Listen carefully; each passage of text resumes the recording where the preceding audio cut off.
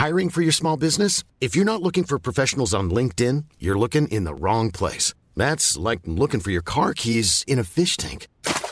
LinkedIn helps you hire professionals you can't find anywhere else, even those who aren't actively searching for a new job but might be open to the perfect role. In a given month, over 70% of LinkedIn users don't even visit other leading job sites. So start looking in the right place. With LinkedIn, you can hire professionals like a professional. Post your free job on linkedin.com/people today. Hello, Koshi here. Before we get into this episode of The Call, I've got a favour to ask. The bigger the AusBiz audience, the more we can invest in great content and keep providing quality investment ideas to you for free. If you could just take a minute of your time to leave a review of The Call in the Apple Podcast app, it'll help keep our tribe growing. And of course, don't forget to catch up with all the best interviews each day at ausbiz.com.au. Thanks for listening. Enjoy The Call.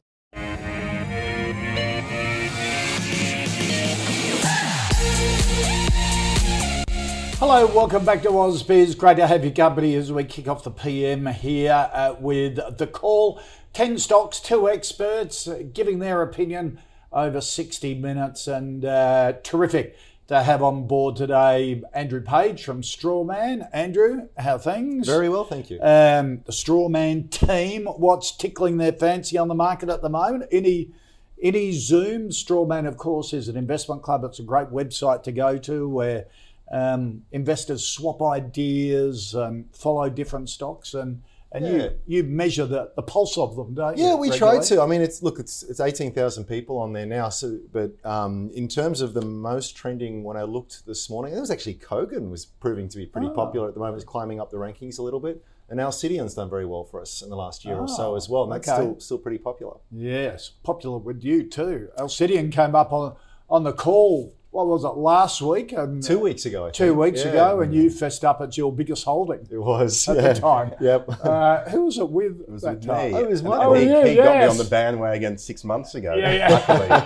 It's been a great job, and they've come out with a capital raising. And so far, so good. Is partner in crime, as you can see on the panel today, Michael Wade from Medallion Financial. Michael, good to see you. Good to be back. What's the pulse of clients at Medallion at the moment? How are they? Everyone's been pretty good, feeling pretty buoyant at the moment. The markets are obviously pushing towards those all-time high levels again, and I think that's always engenders a pretty positive atmosphere, but you've got to be careful and cautious. It was only a couple of weeks ago, everyone was freaking out about inflation rearing its head, and we saw a big sell-off in some of the growth names, but we started to see that stabilise a little bit. The market's sort of progressing through a mini reporting season at the moment, as we were talking about off air. We get a lot of quarterly updates, production numbers from a lot of the mining companies. So there's always something going on, which is good. Yeah, and big reporting season at the moment is in the US. That's right. A lot of the tech stocks, big tech stocks reported overnight as well. And so far so good, but the numbers look pretty strong. It's just whether or not markets are too expensive or not, but the earnings are certainly coming through, which could support things. Yeah, exactly. All right, before we get into your 10 stocks, I take a look at a stock of the day, something that's in the news, and thought I'd choose one that hasn't come up on the call before, Enero Group, a marketing advertising group here in Australia. They've acquired McDonald Butler Associates, a UK sales and marketing agency that includes Hotwire, a technology communications consultancy. Enero at the smaller end of the market. I must admit, I got in on the float of it a couple of years ago, and on the advice of my brother, actually, who knew the business. It was supported by the Grundy sort of investment empire, the Reg Grundy one, and it's done all right for me. But Michael, what do you think of? Yeah, I must admit it wasn't one I was familiar with, despite the fact it's no. Which does say to me, for a marketing and advertising agency, if they're not putting their name out in the investment markets, it's the wrong crowd, maybe. What sort of? Yeah, the wrong crowd. I see that as a positive. Yeah, they're marketing to people that matter. Not all of the brokers. It's done wonderful things, and it's a business that's been growing a lot through acquisition over the years. In recent times, they did spin off a company called Frank, and that took the market a little bit by surprise. I think there was a bit of a management buyout there, but it did give them some cash. And obviously they're putting some of that cash to good use, hopefully, with this recent acquisition.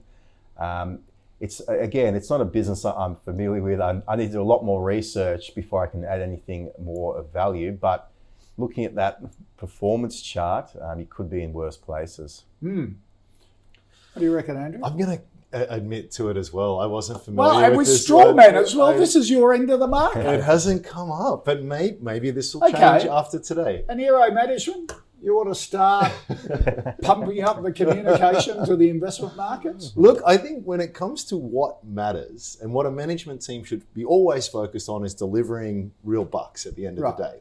And that's where the credit seems due. So although I'm very new to this, you bring up the data here, and there has been some very, very impressive profit growth, importantly per share profit growth, which is what matters to us shareholders. Shareholders have done very well. So whatever they're doing, whatever they're spending their time on, it clearly seems to be working. So like Michael, a lot of work is needed. I am naturally timid of service-oriented companies. The assets with Enero are as they say, go up and down in the elevators every day. They're the people that are there. And marketing is undoubtedly... The creative types and all that sort of stuff. And they're the rainmakers. It's one of those things where so many people... Everyone acknowledges that marketing is important, but as the old saying goes, half of every marketing budget is wasted. You just don't know which half.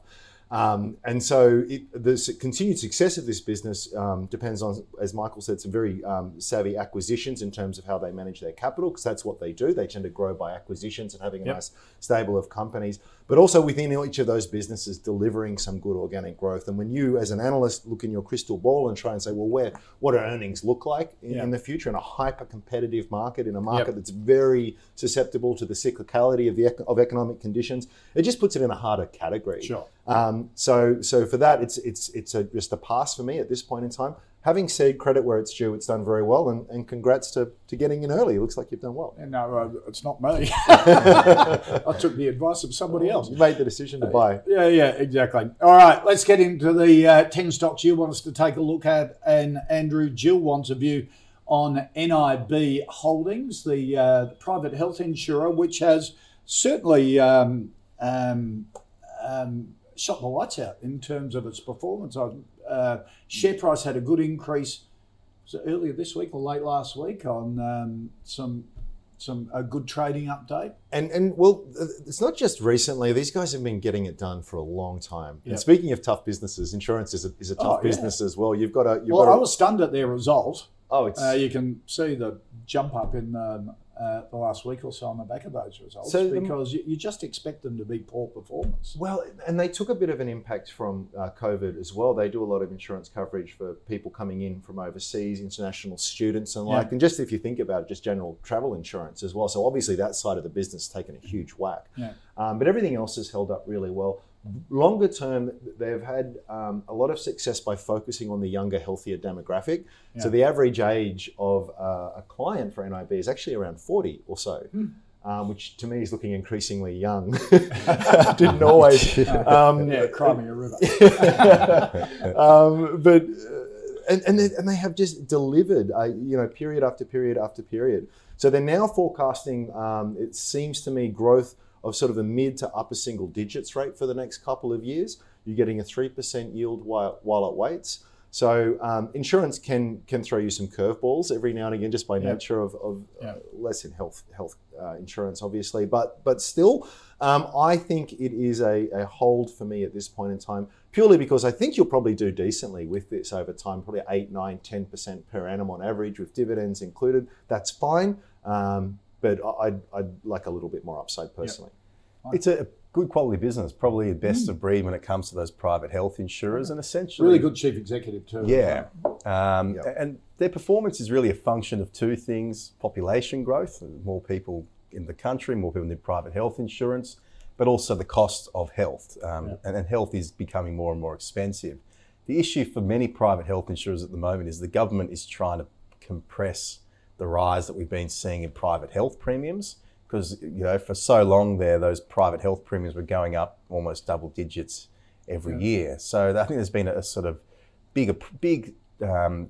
approach taken by governments to get those increases under control, and that will crimp revenue to some degree. They've definitely been a beneficiary of the the recovery after COVID.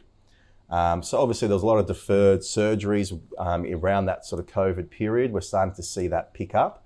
And their most recent upgrade to earnings was about 20% above the market consensus. So that's a huge upgrade to earnings, and not surprising to see a big jump like that. And by targeting a younger demo, is that a more profitable end of the market for them because they don't get as sick than oldies who go to the doctor a lot? It's hard because obviously the premiums are a lot lower, but there's arguably a lot more growth as well in that part of the market because you're going to get more and more younger people taking up private health insurance, whereas if you're targeting the older age brackets, they've already got private health insurance.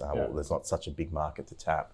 So look, for us it's a hold. It's probably still a business with a few challenges because of the premium increases being somewhat capped in this environment. Okay, all right. But as we say, impressive business in that sector.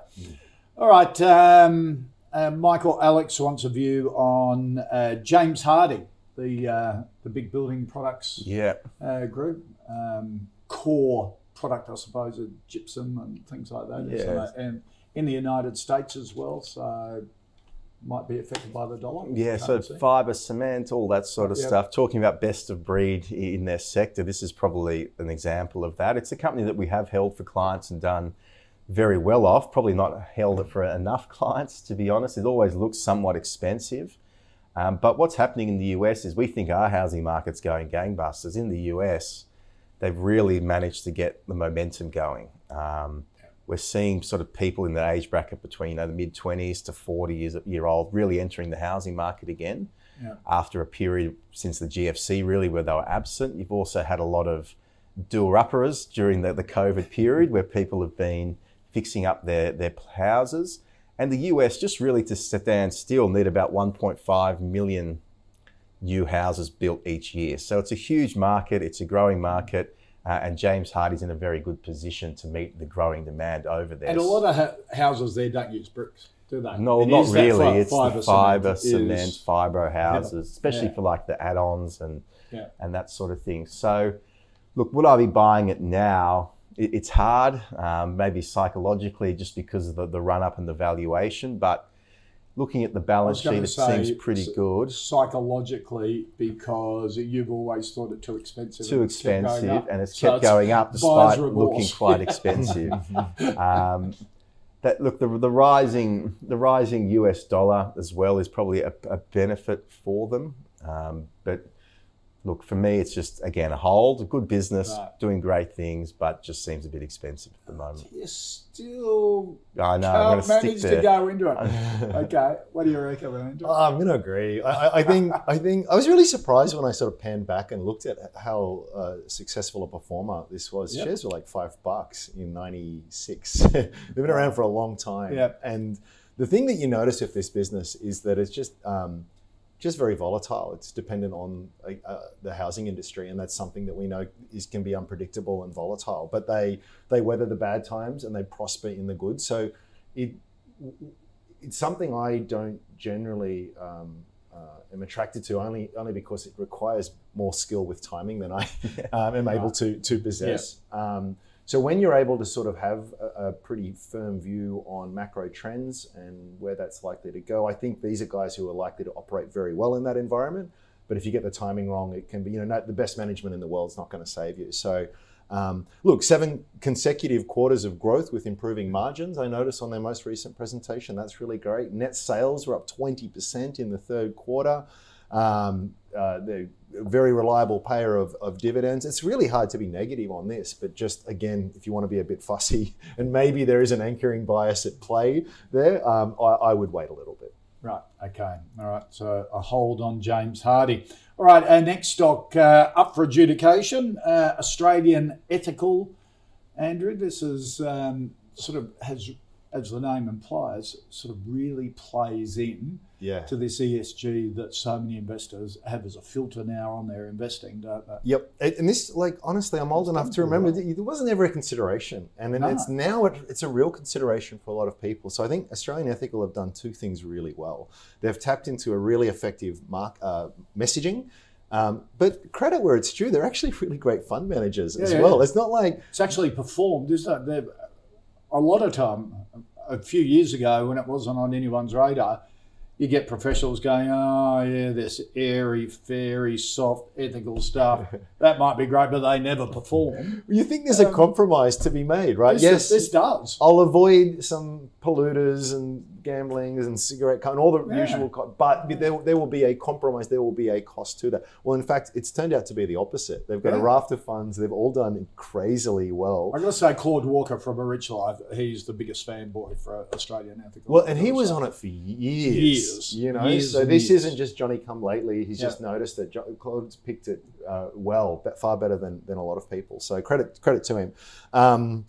So obviously that's all good news for them, because obviously you've got more people going into your funds. Your funds are worth more because the performance is so good. So your performance fees go up, and so fundamentally it's performed incredibly well. What I do struggle with, and this is something that I feel as though we're probably saying a lot in recent times, but it just seems like great company but too expensive, and we know all of the problems that can come with that kind of stuff. There are also problems with just forgetting valuation and investing on FOMO as well, and I think that's one of the traits of successful investors, is being able to sit calmly while everyone else around you is seemingly making insane amounts of easy money, and you know, so look, all of that being said, I really like the business. Credit where it's due, but not for me. Too expensive. Yep. Michael?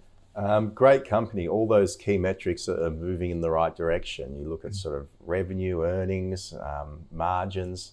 It's a very scalable business, and it's actually been around for a long time, a lot longer than people would sort of know. So it is one that I've got my eye on, but the fact is, again, it's had a huge run up in recent times, and that's probably because we've been sitting on our hands. We just watched it sort of rally away. But great business. They think they had about 700 mil net inflows in the last sort of financial year or something like that. Obviously, the performance has been very good. They've obviously got their marketing down pat. So it's a fund manager in many sense of the word, doing all the right things. I would almost go a buy on it, just because I think the momentum in the business is very, very strong. And as we've seen with companies like Magellan in the past, when you've got your distribution networks down pat, you've got your performance under control, and you're sort of spreading the word, you almost reach a point of critical mass where every new dollar that comes in of the funds under management just sinks through to the bottom line. And you talk to a lot of financial planners who say the intergenerational change in portfolios, you know, when mum and dad die and the kids take over the portfolio, they're saying to their planners and advisors, we want a bigger bend on ESG than mum and dad didn't care about it. We do. So, and they seem to have cornered the market because, as you say, they're not a Johnny come lately. No, They've been doing this way before it became fashionable. And that's right. And they've not only done the ethical side of things, but they've got the results as well. So that will just see money, I think, continue to herd their way. And for that reason, I'm tempted to give it a buy. Oh, okay. Got him. Have you got a 5-year chart there? I think you've only just been showing the 1 year. We got a 5. Has it? Oh. Something funny's gone there's on a glitch there.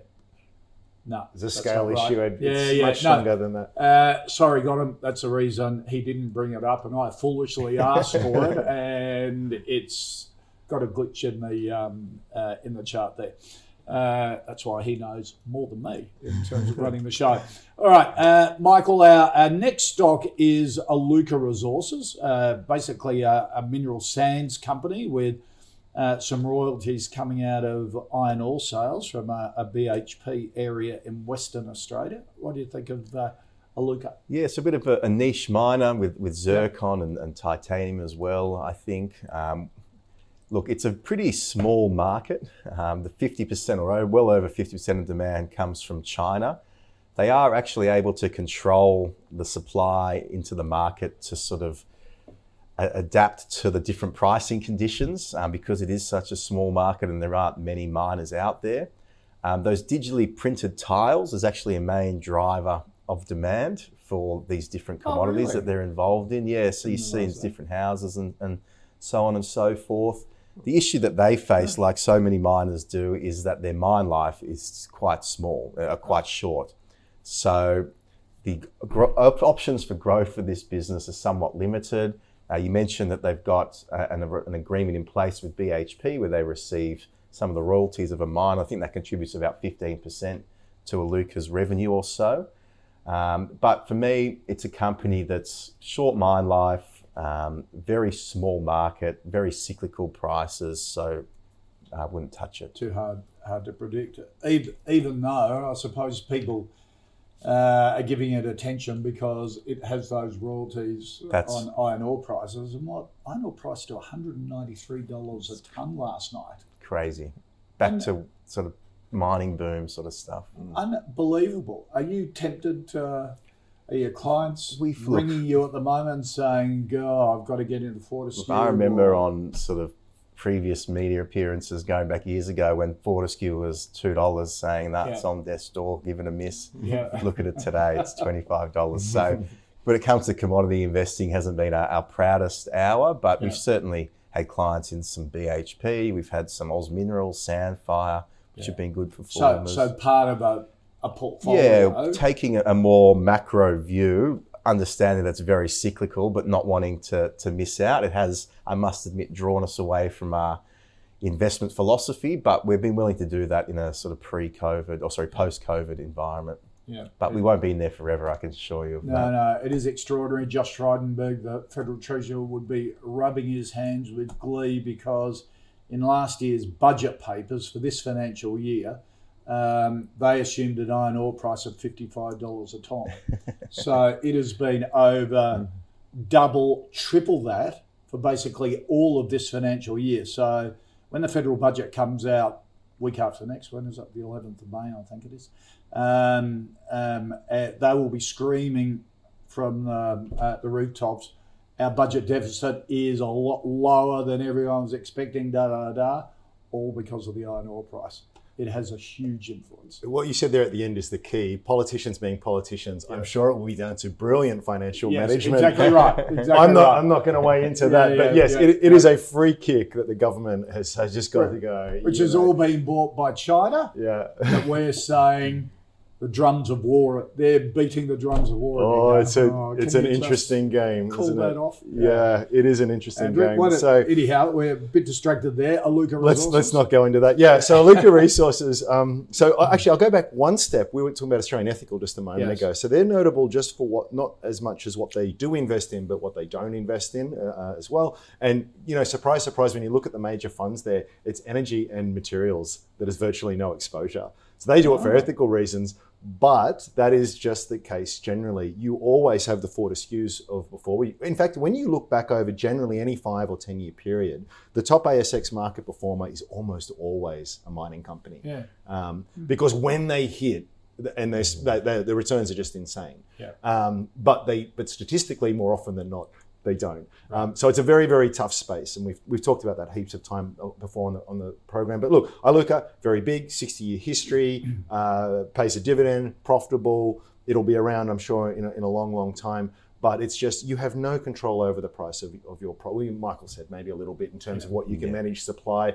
It's very, very, very tricky. You just see it again and again. So for me, it's just a hard pass. I'm happy to miss the odd 100 bagger kind of mining stock. Yeah, and focus on a higher and safer average. Right. Okay. All right. Thank you for that, Kent. Appreciate the suggestion. And next stop from viewers, Andrew, Domino's Pizzas was one of the hot COVID stocks as we all sort of got home delivery with our pizzas as we were in lockdown and sitting on the couch. Yeah. So when you look back, if you were to go back in a time machine, sort of 5 years or so, and sort of tell some investors, what were going to be the real standouts. Some themes probably wouldn't be too surprising, like technology and all the rest of it. A pizza franchise to be one of the best performing large cap stocks on the ASX, you just wouldn't have picked it. No. I mean, where's the competitive edge? Like everyone can make pizza. And the returns here have been insane. So the last couple of years, I should admit, they've been a little bit flat. Yes. But prior to that, their per share earnings have tripled since 2014. They've gone overseas. They've had phenomenal success there. They've basically destroyed Pizza Hut in Australia. Because it's not just Australia. They're in Germany and Japan. Japan. Yeah, big They're big in Japan, actually. Yeah. Well, they're getting bigger in Japan. Wasn't the greatest of starts, but they seem to be doing well. And the Japanese really embraced home order pizza during COVID as well. So they've gone back into lockdown in Japan too with a third wave. Well, see, I think there's no coincidence. So yes, you can talk about everyone's ordering in, but what the wheat that Domino's is reaping at this point in time is they have spent consistently for a long, long time a lot of effort on the customer experience and in particular technology. So I just sort of said the theme of the last 5 years has all been about tech, not pizza. It's kind of about tech. They say they're a tech stock. Yeah, I actually think they are. So if anyone's ordered pizza on their phone before, try Domino's and then try someone else. It's insanely different. I met with one of their franchisees about 2 years ago. He had 5 stores. Right. Okay. And what they do is really good franchisees, they give a clump of stores to you, or you build up if you prove yourself. Yep. This bloke was showing me his franchisee app.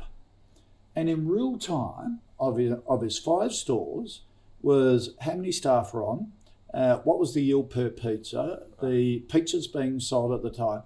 He could shift his staff from store to store, electronic, say, if they're a bit slow in one, he'd shift one of the staff to one of the busy ones and things like that. It's amazing. All on an app. Yeah. In real time. It was type of pizzas being sold, the yield on each pizza, how long it was being taken per person, per employee. So it was phenomenal. So more recently, they've now partnered with another company called Dragon Tail. Oh, they bought it. Disclosed. No, they didn't buy it. It is listed. It's a very small speculative. I've got a small shareholding in it. But they do this camera that looks at the pizza. It's got AI associated with it. More than that, they have this whole store management thing and delivery management thing. Domino's was a very early adopter of that. And so it's just, this is a story of a very tough industry, but being dominated by someone who is just an incredibly efficient operator and very, very focused on the customer. I think they've actually got a long way to run. So they're still opening up heaps of stores, dozens and dozens of stores each quarter. And importantly, so it's not just new store growth, there's organic growth in those stores as well. So I think it's actually I might actually put it as a buy, and I say that hesitantly because, again, we've said it again and again, it just seems quite expensive. The P is about 50 at this point in time. So for a long-term play, a cautious yes. Wow. Okay. Domino's is one that we held for clients like 5-6 years ago when it was going through its initial growth phase. And then what happened was they became quite more mature in Australia in that, once you've got a Domino's in most suburbs, it becomes very difficult to continually open more Domino's because you're not doing your current franchisees a favour. So you go to Japan, you go to Europe. Germany, but they were doing some very large-scale acquisitions in Europe, and the early success, particularly in Japan, was poor. And then growth numbers started to really decline. Or not decline, but the rate of growth was not as good as it once was. And then it went through a very tough period. And we actually exited it and had done very well out of it. But I never really thought about getting back in. So you sell out, you don't pay as much attention to the business, but you don't notice things like Japan, what was once really an albatross around its neck, was actually really starting to pick up and do some good things. Some of the acquisitions that they had done in Europe a few years earlier had really started to kick in as well. And the whole idea for Domino's the whole time was essentially to try and replicate the margins and growth they were seeing in Australia in Europe. And try and consolidate that market, which was very fragmented, and then try and get those gross margins to roughly the same level as they were in Australia, which seemed pretty impossible at the time, just given the nature of the European markets. But they've had a lot of success in doing that. COVID's obviously been a real shot in the arm for them, and that does concern me a little bit as we transition out of this period. Management have even come out and suggested that same-store sales growth, which had been around sort of 30% in Japan, will come down and actually be negative in the next quarter going forward. So for mine, I just want to see how this business cycles through back to a normalised environment. Yeah. And I suppose they're a beneficiary of roll-on COVID lockdowns in the business too, isn't it? Japan goes back into lockdown. Yeah, that's right. Germany's had a spike and things like that. So a no for you? A no for me, a hold for me. A hold for you. A hold, yeah. All right. I'm just checking Dragontail as well because it came up on the call a couple of months ago. Got him his Dragontail still in the calls portfolio. Yeah. Wow. Would have done well. Yeah, it's done well. I think I was on for that show. Yeah, it's a 2-year high at the moment, and for the last year, it's doubled. So, Very volatile, very small, early stage. I'm just for the sake of balance here. It's not profitable. Right. Yeah. But interesting. But you're in it. I've got a bit. Right. Okay. Love the balance there. All right. Let's recap our first 5 stocks and our stock of the day. Enero, a no from Andrew. I think it was a watch from you. A Michael, watch. wasn't it? To do more work in it. NIB, a hold from both James Hardy, a hold. Australian Ethical, a no from Andrew, and a watch for a yes from... A yes, I think. Yeah, from Michael. Aluka Resources, a no.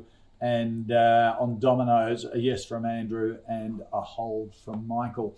Here on the call, we have our own fantasy portfolio, the calls portfolio, which would... just mentioned a couple that are in it already that we've been tracking since the 1st of July, thanks to our partner NabTrade. Any stock that gets 2 thumbs up from our expert panel, no matter which panel it is, it changes from day to day, as you know, goes into the portfolio. If the stock comes up again in front of the panel, even though it could be a different panel and doesn't get unanimous approval, it goes out. If we take a look at how it's been tracking for the week, where the portfolio is down 0.6% for the month, up 3.5%, and since the 1st of July, up around 30%. Take a look at some of the stocks recently added: Bravura, Crown Resorts, Premium, De Grey Mining, Southern Cross Media, and Yogi. Some of the stocks removed: Amcor, Nuix, ALL Property Group. If you want to take a look at all the stocks in the calls portfolio, head to ausbiz.co/portfolio. And coming up just after 1 o'clock, Chief Executive of Life 360, Chris Hull, is joining us as the company's share price hits record highs off the back of a potential acquisition of Joybit, which has only been the last day or so. So Life 360, of course, is the wearable technology that tracks your kids, and now through this acquisition might be able to track your pets and your elderly parents as well. That's where it goes into. So Chris will be joining the team at 1:10 p.m. this afternoon. All right, let's get into the second 5 stocks. And Michael Stephan wants a view on TPG Telecom. The big telecommunications group took over Vodafone. That's right. Is it second or third? Second to Telstra or third behind Telstra and Optus? Isn't it? I think it depends on what area. Yeah. I think in sort of mobiles, it's second. Yeah. But in landlines and internet, I think it's further down the list. Right. Yep. But I'll have to double check those. No. Sorry. But but basically, this is a company that's done incredibly well over a decade period. The chairman and founder of the company, or the former chairman, have recently stood down, and that's taken a bit of the wind out of the sails of the company. There's potentially a bit of an overhang now threatening the business. Look at that. Wow. And I think as well, it's quite complex with the merger with Vodafone to really get a true picture of how the company is performing. Often the figures are a little bit complicated, so it takes time to cycle through that and to get a really good picture. But as I said, over a long period of time, it's done a great job. It's gone around, it's consolidated a fragmented telco industry and really emerged as a real competitor to TPG. But a lot of the analysts at the moment are pretty bearish on it. There's a lot of preference for Telstra over TPG. In some recent round auction for Spectrum, TPG came out of it in a less favourable position compared to some of the other telcos such as Telstra. So I think all those factors at the moment are weighing on the share price. And look, when a share price is moving in that direction at that rate, I think sometimes it's best just to steer clear and wait for some positive news flow to re-enter the market. Gee, for so soon after the deal was done, of course, it was all in the news. The Vodafone purchase took a long time, had to get through government regulations for chairman and the MD to move, that would rattle investors, wouldn't it? It's a big issue in the minds of investors. And it's a big decision so soon after, particularly when there was so much hype build up around the merger, and the fact that the TPG founder was staying on, that was a big selling point to investors. So I'm not sure what's led to that decision. There's also been a bit of a change in the management team where one of the sons of the chairman found himself in a bit of trouble. He's had to stand down from the board. I think his brother's come on. But the fact is, that family, the Teo family, own a lot of shares. Yeah. If they do decide to exit at whatever point in time, for whatever reason, the market is fearing that there's going to be a big overhang. Okay. All right. You guys have made excellent points. David Teo is a genius. Yeah. Business. Like there's no other word for it. Everyone invested because of him, didn't they? Well, he speaking of rainmakers, right? Like this guy and talk about tough sectors, right? So they came out of nowhere and they just gobbled up market share. They had a really good offering. It's hard to find too many bad things said about them from customers. Their per share earnings are up threefold since 2014. You know, it's David Teo. That's why such an incredible management team. Now he's gone. Yeah. So so normally when a senior management leaves, that is always not well received. Sometimes for better reasons than others. But in this case, I think it is legitimate. You've also got a $15 billion merger that you've got to work through. Now, these things are usually rationalized by investment bankers through synergies and cost outs and all of these kinds of stuff. But history will tell you, statistically, the odds aren't good on that. You know, they're very difficult. You're merging different cultures, different processes, different systems. All these back-end systems have to talk to it. It's a nightmare. Yeah. It's an absolute nightmare. And I'm sure that they'll probably have a red hot crack at it, but with so much uncertainty around. You mentioned Teo having a lot of shares, 17%. So it's I wrote it down somewhere, $1.5 billion worth, $2 billion almost worth of stock there. Right. Which used to be worth $4 billion. He's done okay. He's done okay himself, but I wouldn't. No. Seems just too hard, doesn't it? As you guys keep telling me the whole time, when you only look at 20 stocks in your portfolio, you go for the easy ones. That's I think so. Yeah, exactly. Yep. All right, next stock, Andrew, Web Central, which is a digital marketing agency for small to medium-sized businesses. They're in the business of domain names, web hosting, web design, search engine marketing, that sort of thing. So I actually had shares in this company, I want to say it'd be close to 20 years ago. Whoa. They used to be called ARC, ARQ. Before that, they used to be called Melbourne IT. So they were Melbourne IT? Yeah, I think so. Wow, they were the original domain name back in the days when you still had dial-up. Do you remember the original tech boom? Yes. This was one of the darling stocks. Yes. This was one of those things, no one really knew what the internet was going to be, but it was going to be big. Anything had .com, it was just fun. These guys are in the business of selling domain names. Yeah. Look, they've been around for a long time. They've just never really gone anywhere or ever done anything. Where's the competitive edge? Where's the competitive advantage? Every few years they have a new management team, a new strategy, and a name change. You know, it looks as though, there's a lot of dilution that goes on as well. Shares are up 50%. The share count, I should say, is up 50% in the last 5 years or so. They were $3.50 a couple of years ago. So it's sort of a 1 year chart makes it look like it's been a spectacular performer. Any more perspective? Well, there it is on the screen. More perspective gives you a fuller picture. Just today, I think their third quarter results have come out. I haven't had a chance to look at them yet, but services, again, type-based company, no competitive edge, long history of trying to continually be resurrected. You said it before, there's lower bars to step over. Yep. Okay, Michael. It's a business that one particular prominent fund manager managed to not blow themselves up over, but had a huge holding and it had a lot of conviction in it, and then the share price fell away. And clearly this business is cycling through a very challenging period, and there must have been a bit of a restructure or something is going on, because their revenue is in free fall at the moment across most parts of their business, and across the group it's about 15-20%.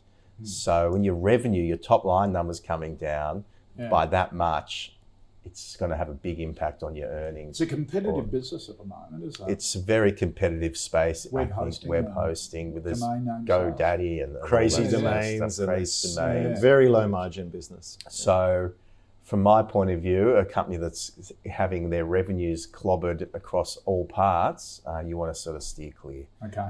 All right. Let's go to our next stock, which stays in the tech side of things. Michael, Whisper, SaaS, software as a service. A lot of these companies on the market. This is a company that is a cloud-based platform for basically workflow solutions as internally. Yeah, so basically allows people to communicate internally, but also with customers. It's sort of like a Slack type. Yeah, I Do you know what I suppose reckon it is? I think it's a bit like MailChimp if you've ever used that. Yeah, right. Okay. But broader in terms of you can do push notifications, SMS, voice, email. Right. Yeah, we really like the business. It's been one that's pulled back recently, and we've had it on our watch list for some time. So for those that are looking for a growth tech name that's come under a bit of pressure, this is one that sort of ticks the box for us. It's one of those low-code, no-code platforms. So in the past, you would have had to have had an IT team and someone in the background tapping away, writing code in order to develop a communication system that would work for your business. These days, you simply just pay a monthly subscription, so a SaaS sort of model. Yep. And then you can drag and drop, and create your own communication templates very, very easily. So large customers, governments use it, many big corporations use it. The growth numbers have been incredible. So they've got companies like McDonald's, Foxtel, BHP, AGL, those sorts of caliber of clients. And the cash generation's been very, very good. The margins are very high. It's for these businesses, particularly as they scale. So from our point of view, we think it does have some merit along the same lines as, say, MailChimp has in the US. So a yes from you? It's actually a buy from us now, but it's had a bit of a pullback. Andrew? Well, this could be interesting. So, this is one of those tech companies, when you come along and you read the About section, it's where it's the first place I go to when someone mentions the stock. What do you do? And cloud-based communications management software as a service, all these sort of, and to your point, but what do you actually bloody do? I don't get it. And then I must admit, though, I don't quite understand what Atlassian does, but it's the same kind of thing, right? And they're worth $4 billion or $24 billion. A lot more than. And it's hard for an investor without that first-hand experience. Yes. And I've had some experience first-hand recently of some Atlassian products. They're fantastic. Right. And it's like when you first use Xero. They are, So you can use it for project management, basically IT project management software and stuff. Yep. And it's one of those things that never was around. And then you kind of think, who would use that? Why would I do that? And then you use it and you think, I get it. So MailChimp is another good example. We use that at Strawman. And it's just, I can't believe how there are a lot more competitors. What was your life like before you drafting up emails, managing lists of tens of thousands of people? It's really hard, and these guys and all of these sort of companies of this ilk just make it easy. It's that classic saying, software is eating the world. It is just making so many things easier. Now the big things have kind of been done, but we're getting into these niches. And I actually, just for a bit of prep, thought I should find out a bit about this company, but then I found myself really lingering on their website going, oh, this is cool. Maybe we could use this in terms of how you communicate with your customers and all the rest of it. So I think the product is very interesting. I think the growth numbers are there to support it. So people are actually buying the damn thing. So there's 50% in growth in customers since the IPO, which was only a couple of years ago. They added 43 big customers in the most recent quarter. The annualized recurring revenue grew at some insane amount.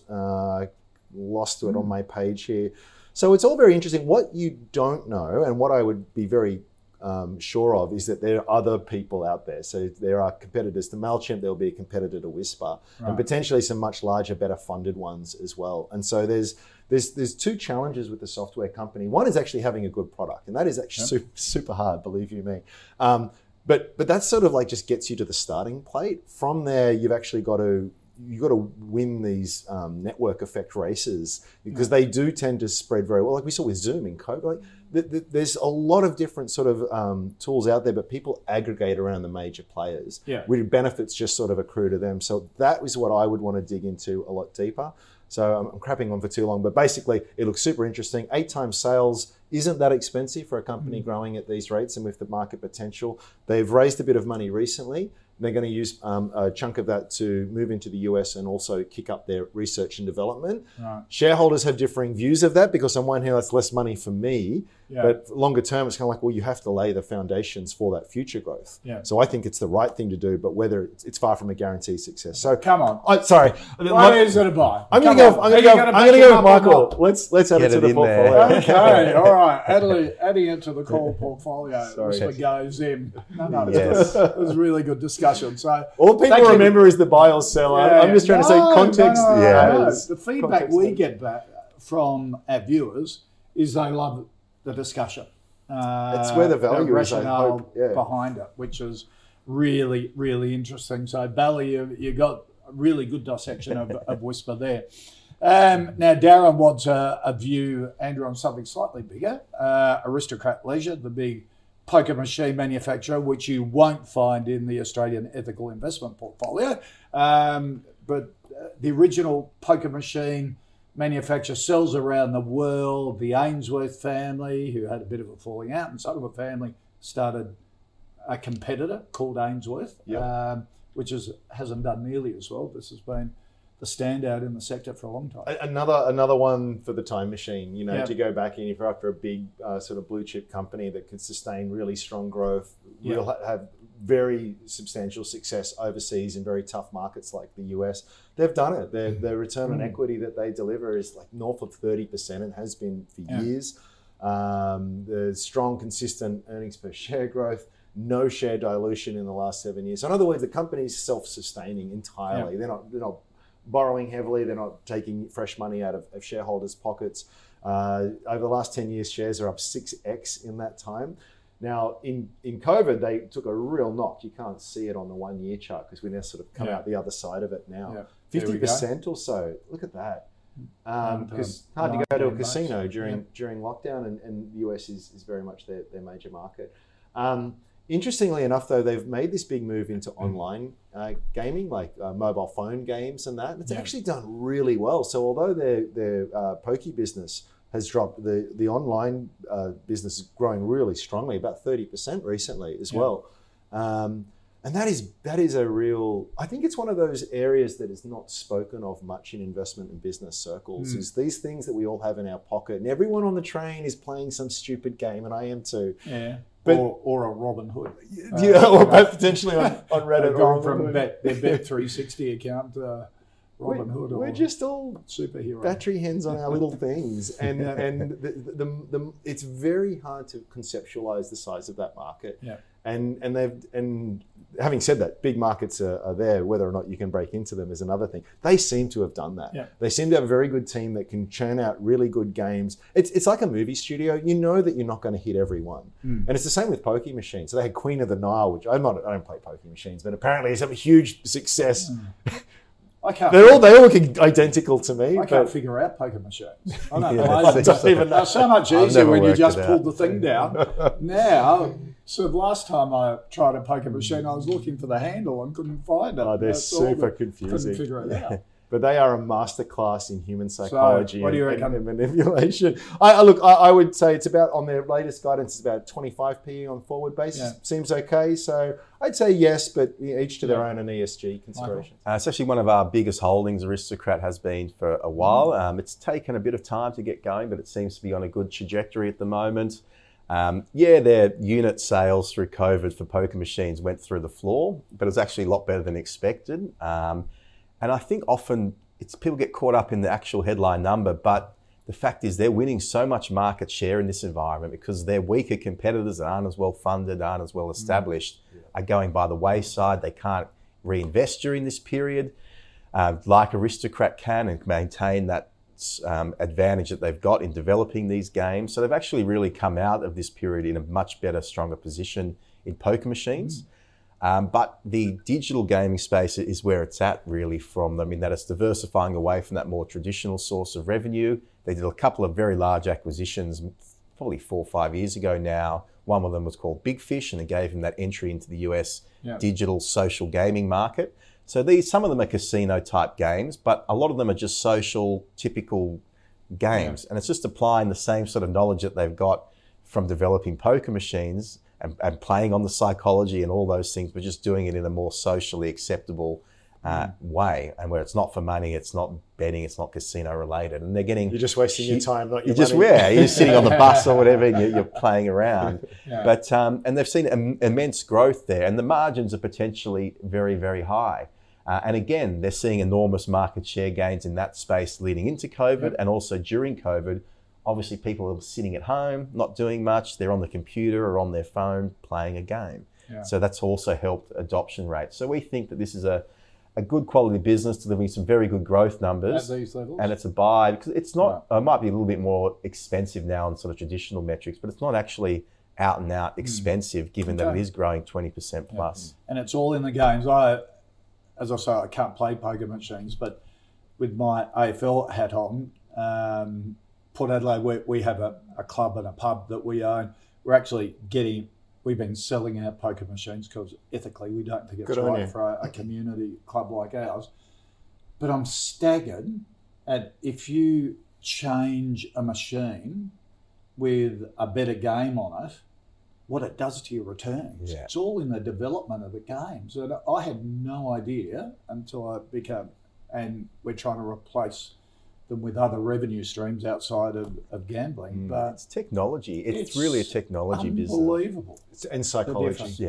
Exactly right. And that's where it's at. It's not building the machines, it's the game behind it. Final stock, Lachlan wants a view on Mortgage Choice.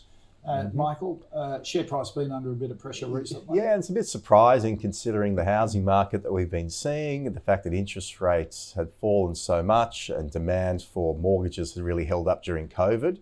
But then shareholders have been given a lifeline of sorts with the takeover proposal offered by realestate.com. So you've seen the share price have a gap higher. And because it's a sort of, I think it was almost 80% premium to where it was trading, it's very likely it will get through.